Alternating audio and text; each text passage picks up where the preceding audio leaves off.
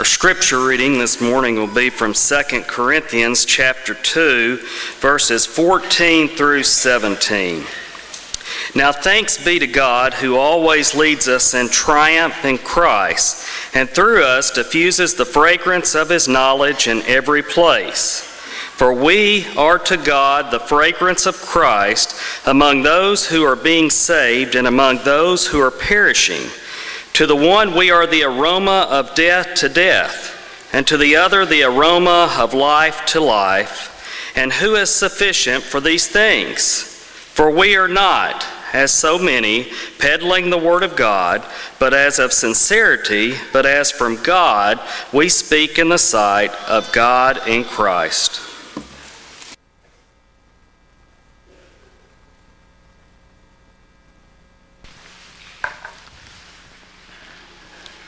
Good morning. It is good to see each of you. If you're a guest, again, we welcome you. It does encourage us that you're here, and we hope that we can be an encouragement to you. Hope that you had a good Christmas. Hope that you received gifts that you like. I couldn't help but get a little kick out of a little article I read this past week about what to say when you get gifts that you don't like. You know, things like, hey, now, there's a gift, or well.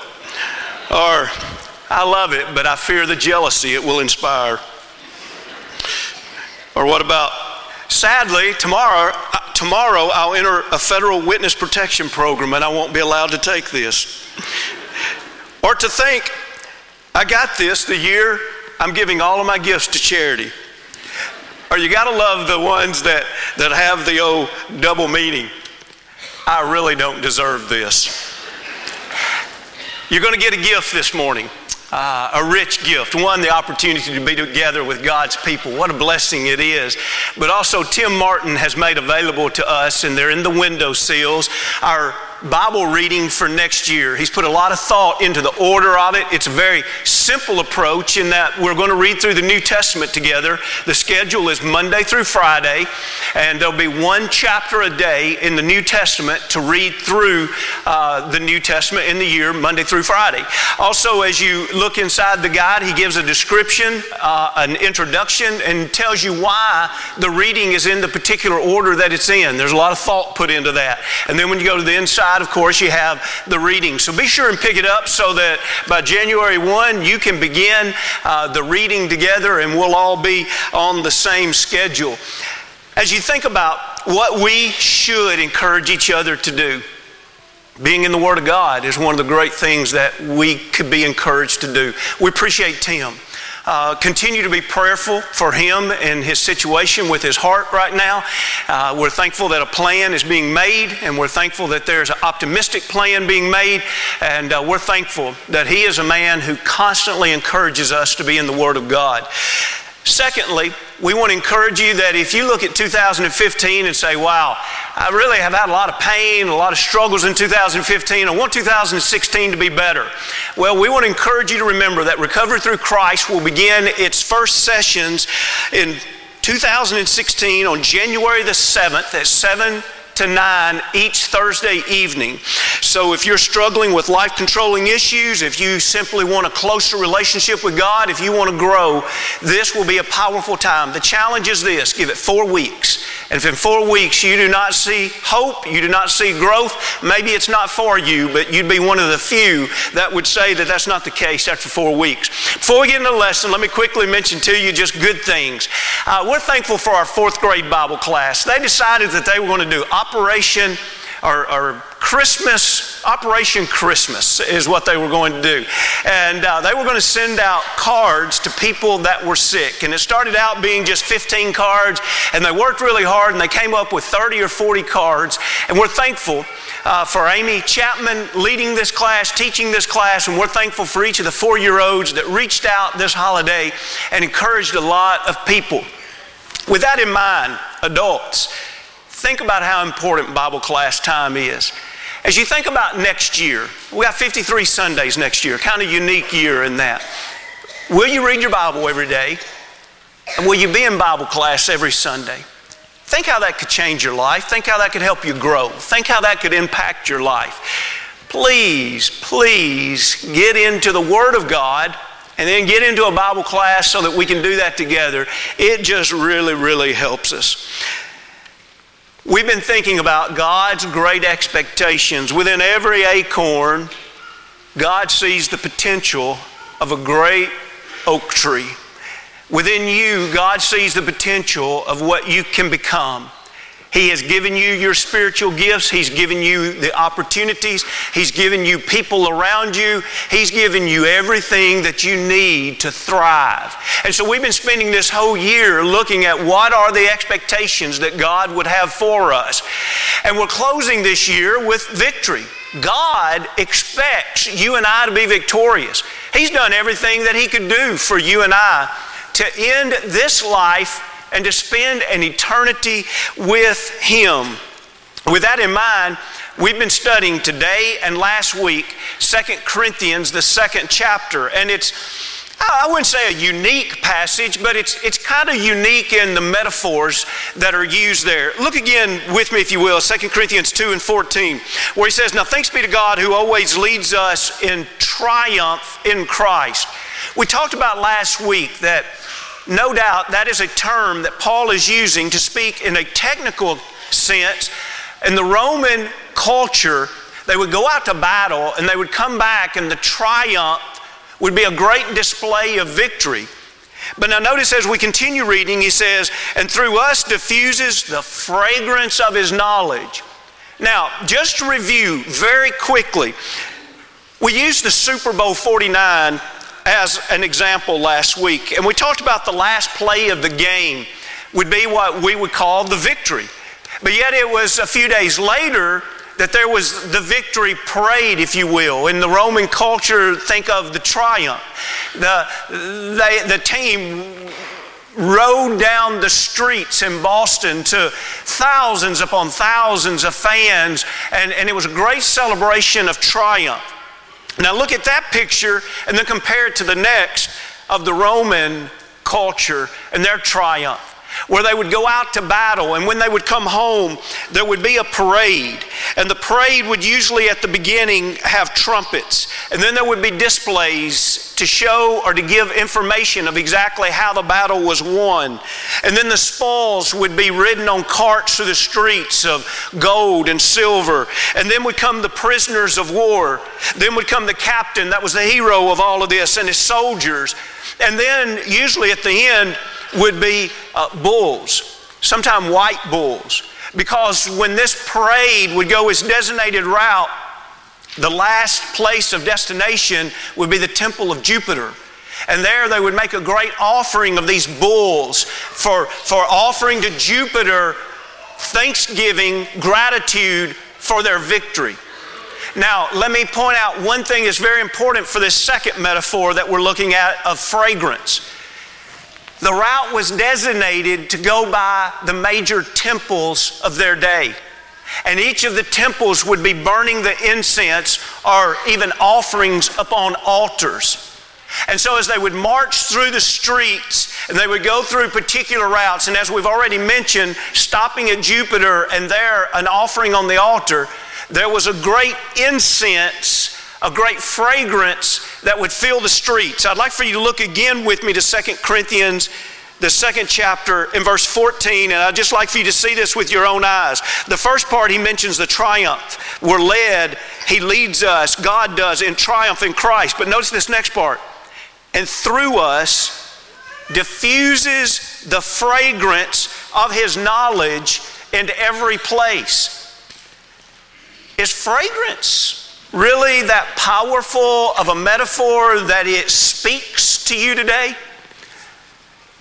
Maybe if it doesn't, maybe you and I need to spend a little more time thinking about how powerful is fragrance. Realtors suggest that you make sure that when your house is being shown for sale, that there's the proper fragrances throughout the house. One saying is, clean smells clean. So have your house truly clean so that it smells clean. But others say, go ahead and make sure that there's some lemon scent or pine scent Or if you really want to sell your house, have some bread baking or some cookies baking. It appeals in a very pleasant sense to the senses, and marketing has actually proven that certain scents creates selling power. How many times have you smelled of a newborn baby and you've thought to yourself, there's nothing like that fragrance? Now, I know some of you are saying that's just Johnson & Johnson's baby shampoo, but whatever it is, it's a beautiful and unique fragrance that pulls you into that moment. Or how many times have you opened a door and you've smelt something so horrible that not only did you say, I can't enter that room, you literally felt as if you could not enter that room. Now pause and think about that for a moment. You mean to tell me fragrance can stop you from going somewhere? Yeah. There's a lot of people that are greatly controlled by fragrance. There's some things people cannot eat, not because of the way it tastes, simply because of the way it smells.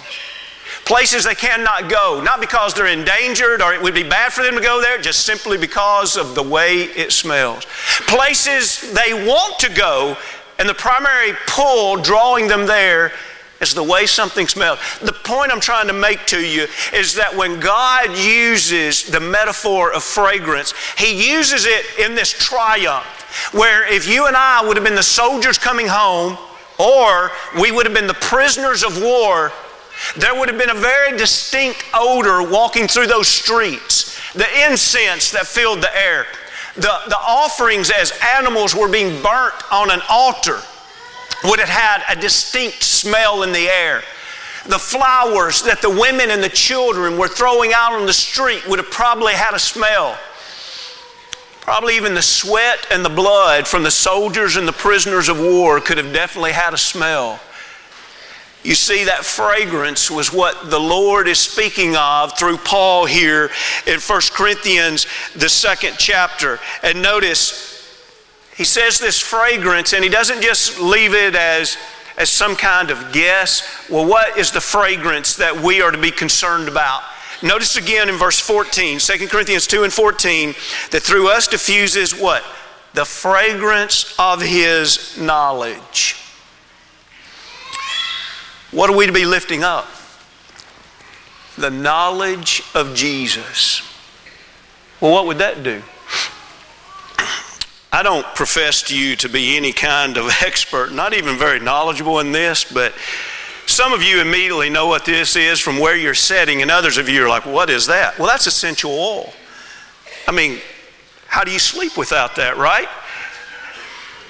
Essential oil doesn't work solely on aromatherapy, but in part, it's the idea that there are certain scents that can help you. There are certain essential oils that if you place them on your skin or smell them, it can help a headache, it can help a sick stomach, it can help a cold. This particular one, HIPAA restrictions probably won't allow me to tell you that the person I sleep with every night puts this on every night, and we have this aroma that fills the room, and it's just simply to help you sleep better. Now she wears it, and I sleep good, and I don't know how that works, but the point that I'm simply trying to make to you is that the idea behind this is, what do you want to accomplish? And what you want to accomplish will then depend on which essential oil you'll use. Does that make sense? So if we are to be a fragrance of the knowledge of Jesus Christ, what would that accomplish? What would it accomplish if you had a coworker that this coming year you could be the fragrance of the knowledge of Jesus Christ to them? What impact could that have on their life if they began to learn and take advantage of that fragrance, that knowledge of Jesus that you live? What about the people in your home? What if you could be a fragrance of the knowledge of Jesus to your spouse or to your children or to your parents? If you lifted up that knowledge, what could take place? Well, since in verse 14 he talks about us being led by God in triumph in Christ, and then he talks about the fragrance of the knowledge of Jesus Christ, let's look at some phrases, and this is just a drop in the bucket. We could literally have, I guess you could almost have a year-long series about what is taught about what we benefit in Christ Jesus. Look at this slide here as we think about things that we have in Christ Jesus. In Romans, we learned in 3:24 that redemption is in Christ Jesus. So if you're the fragrance of Jesus, you can help others have redemption. 8:1 says there's no condemnation in Christ. 8:39 teaches us that's where we find the love of God is in Christ. 1 Corinthians 15:22 says we're made alive in Christ. Or 2 Corinthians 5:17, we're a new creature in Christ. Or Galatians 3:27, we become children of God in Christ. Or Ephesians 1:3, all spiritual blessings are found in Christ. And then someone says, hopefully would say, well, I want to know how to get in Christ then. You know, just like if we said all these things are found in that room over there, surely we would all say, well, how do you get into that room? If all these things they're not found in the world. Condemnation's found in the world. Death's found in the world. A child of the world is found in the world. But you don't find children of God in the world. You don't find life. You don't find new creation. You don't find salvation in the world. Where do you find those? You find them in Christ. And so how do we get into Christ? Well, that final step is we're baptized into Christ. Now, that's not all there is to it. But that is that final step where we leave the world and now we are in Christ. We have redemption. Our sins are washed away. You mean to tell me that we could be a fragrance, lifting up the fragrance which is the knowledge of Jesus Christ to accomplish that? How amazing would that be? In Philippians 3:8, Paul said he was willing to count all things for loss that he could gain this knowledge of Christ. And in verse 9, it was so that he could be found in him. And when we skip down to verse 10, he said that I may know him. No, that fragrance is the knowledge of Christ, that I may know him and the power of his resurrection and the fellowship of his suffering. Paul knew that Jesus Christ overcame the grave, that eternal life was found through Jesus Christ. Paul wanted to know the power of the resurrection, but Paul knew that in order to know the power of the resurrection, he'd also have to be willing to suffer, to have fellowship in the suffering of Jesus. I can't say I want the eternal life with Jesus if I'm not willing to take the death of Jesus. That's a part of the knowledge. In other words, the Lord asks a lot of us. And that's frankly probably why some people aren't willing to follow Jesus. Because we have to give up self in order to follow him. We learn all of this as we learn about Jesus, the knowledge of Jesus. But as we go back to our text in 2 Corinthians 2:14, I'd like for you to notice that phrase again. We just talked about the fragrance of his knowledge, but I'd like for you to back up and look where he says, and through us diffuses the fragrance of his knowledge. Wait a minute, who are we? We are the one that says, you know what? If we leave Jesus in between the leather binding, if we keep the essential oil in the bottle and we don't let it out, it does no good. In other words, there needs to be a diffuser. On this next slide here, we see various diffusers that are used to spread essential oil, whether it's through your office, if it's through your house, if it's through your children's bedroom. You can even get a diffuser through the USB of your laptop and diffuse it wherever you go. You can even take just a little bit and put it on a piece of a cotton ball and just put it close to you. Not in the same sense of essential oils, but I remember growing up, the way we heated our house was a wood stove. And I remember in the wintertime, especially if a company was coming, Mom would put a little pot of water with some cinnamon and some spices on the wood stove, and it would heat up the spices, and that would diffuse that beautiful smell throughout the entire house. Listen, it's an amazing thing where Paul reveals here that you and I are to be the diffusers of the knowledge of Jesus Christ. Let that sink in. If the knowledge of Jesus is kept only inside the Bible, we as Christians have not done our task. We are diffusers. We are ones that spread the knowledge of Jesus. On this next slide, I'd like for you to look at a few other metaphors that teach the very same thing. Jesus taught about this in the Sermon on the Mount. He didn't use the word diffuser here, but he used the idea of salt. You and I are to be the salt of the earth in the 5th chapter and verse 13. In the 5th chapter and verse 16, just 3 verses down, he said that we're to be the light of the world. And remember that we're supposed to let our light so shine before men that they may see our good works and do what?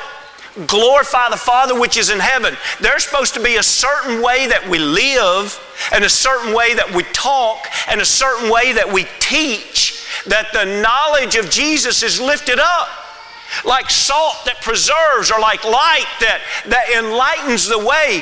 We as Christians are to be a diffuser, to lift up, to spread out the fragrance of Jesus that can change people's life and even their eternity. Really, that's what the Great Commission is all about. In Matthew the 28th chapter and verse 19, we are to go, therefore, and make disciples of all nations. Where are we to go? Where are we to diffuse? Everywhere. Well, as we take the knowledge of Jesus, what are we doing? We're helping people see how when they learn about Jesus, they can become disciples of Jesus. That's powerful. So it's teaching. It's living it. It's even the way we love. Remember John, the 13th chapter, in 34 and 35? A new commandment that I've given to you, that you love one another. Jesus is saying this, that you love one another as I've loved you. But then notice in 35 where he says, by this all will know that you are my disciples if you have love one for another. Jesus says the way you love each other, the way you treat each other, is a part of lifting up that knowledge of me so that you truly can share, diffuse the fragrance of the knowledge of Jesus Christ. Something's wrong when we go into someone's life and you talk with a coworker and say, you know, that person you're talking about, I go to church with them. And that person says, that's interesting. I've worked with them for 20 years and I never knew they went to church. It's not a very good job of diffusing Christ, is it? That's interesting. I lived beside them for years and I never knew they were a Christian. That's interesting. I was in school with them. I sat beside them all last year and I never knew anything about Christ from them. That's interesting. They were my teacher. They taught me for an entire year and I never knew they were a Christian. That's interesting. They were my boss. How well are we doing at diffusing the knowledge of Jesus Christ? Because the reality is there should be recipients.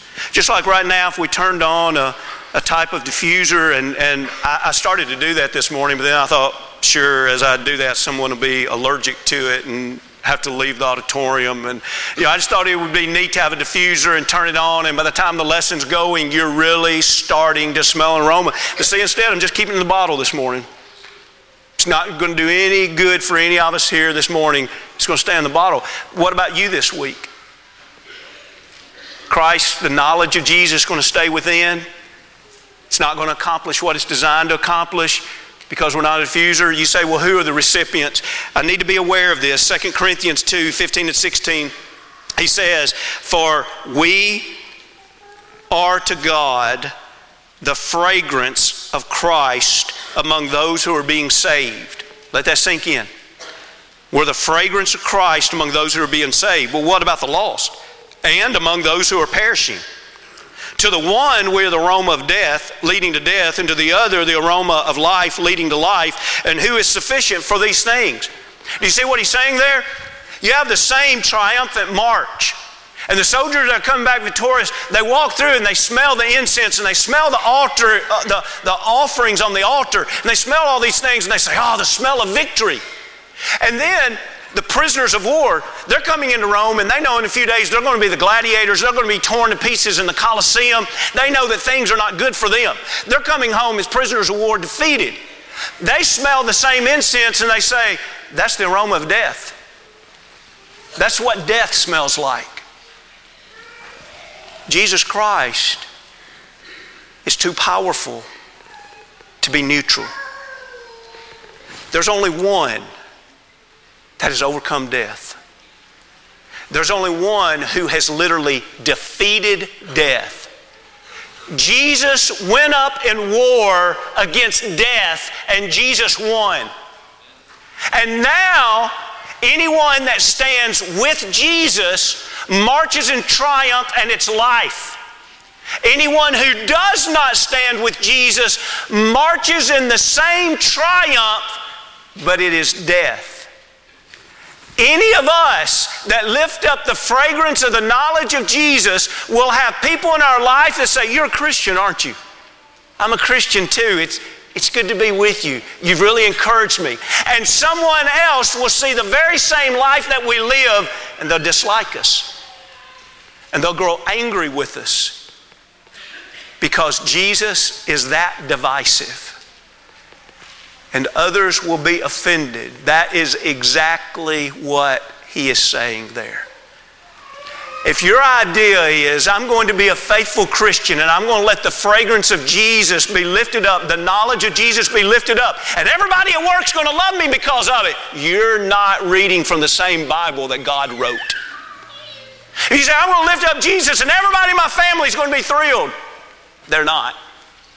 All of my friends are going to love it because in 2016, I'm going to get serious about Christianity. No more of one foot in the world and one foot in Christ. Now I'm going to put both feet in Christ and my friends are going to be impressed. I guarantee you all your friends are not going to be impressed.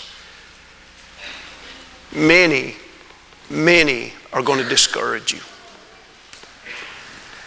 Because when you and I lift up the fragrance of the knowledge of Jesus, some smell salvation and others see our very life and they smell death, and it is offensive to them.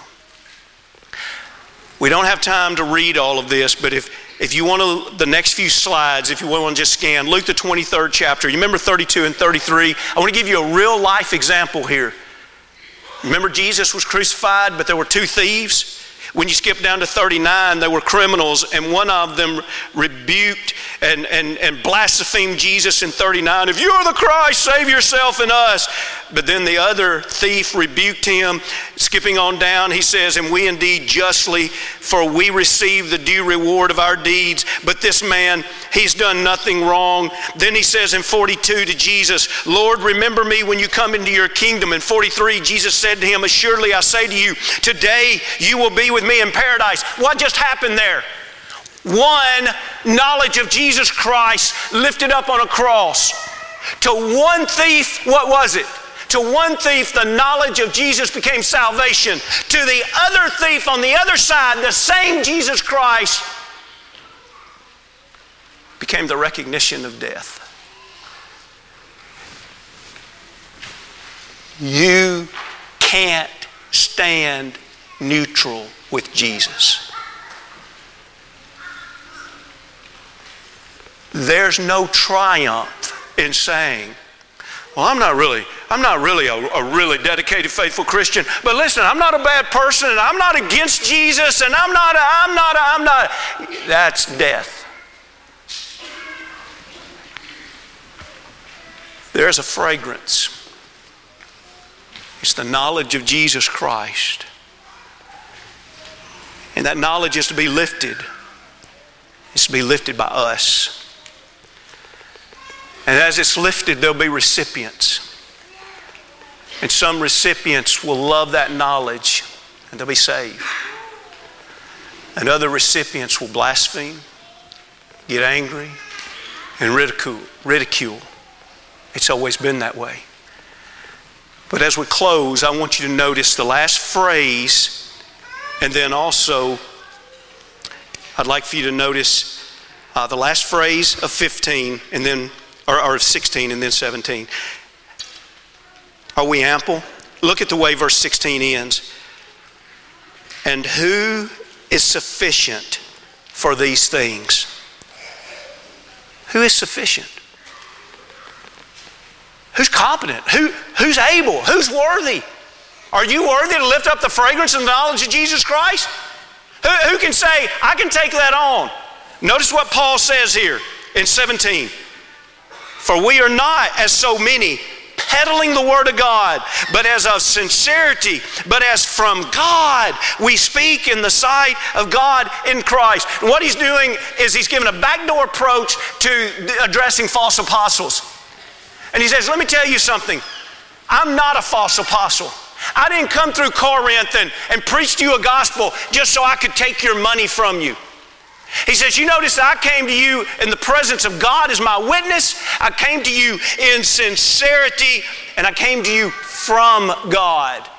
Sincerity is that singleness. It's clear. It's pure. Nothing else is defiled. I'm not trying to be a huckster to you and take advantage of you financially and use God's word. And someone says, well, immediately what comes to my mind is TV evangelist. Perhaps that could be an application to this. You know what else is an application to this? When you and I don't really live the word of God, but anytime we have the opportunity, we use the word of God against somebody. That's peddling the word of God. Oh, I'm not lifting up the fragrance and the knowledge of the Lord because I live for Him. I just use it whenever it's to my advantage. Let me just make up a scenario. Here's a man that as a husband and as an individual, as a man, he's not a dedicated Christian. He comes to church enough to know what the Bible says, but he's not dedicated to Christ. He's married to a woman that is devoted to the Lord. They get into an argument and he turns around. This guy that is not living for the Lord turns around and says to his wife, well, you know what 1 Peter 3:1-2 says? You have to submit to me. Wait. Now you're going to use the Word of God? Why are you using the Word of God now? You're peddling. You're selfishly trying to get your way, and so you're using the Word of God not because you've lifted up God and you've submitted to God and you love the Word of God. You're just trying to use the Word of God to get your way. Parents do it regularly. You know, parents that are hypocrites, they're living with one foot in the world and they're living 1 foot in the church, and they're just trying to live both worlds. And then whenever their child, the parent gets scared, oh no, they're going to start becoming immoral. They're going to start getting into trouble. I don't want them to be a juvenile delinquent. And so all of a sudden, this parent that doesn't live the Word of God faithfully, all of a sudden starts quoting Scripture to their child. Why? You think it's going to benefit the family? Brethren, don't play games with God's Word.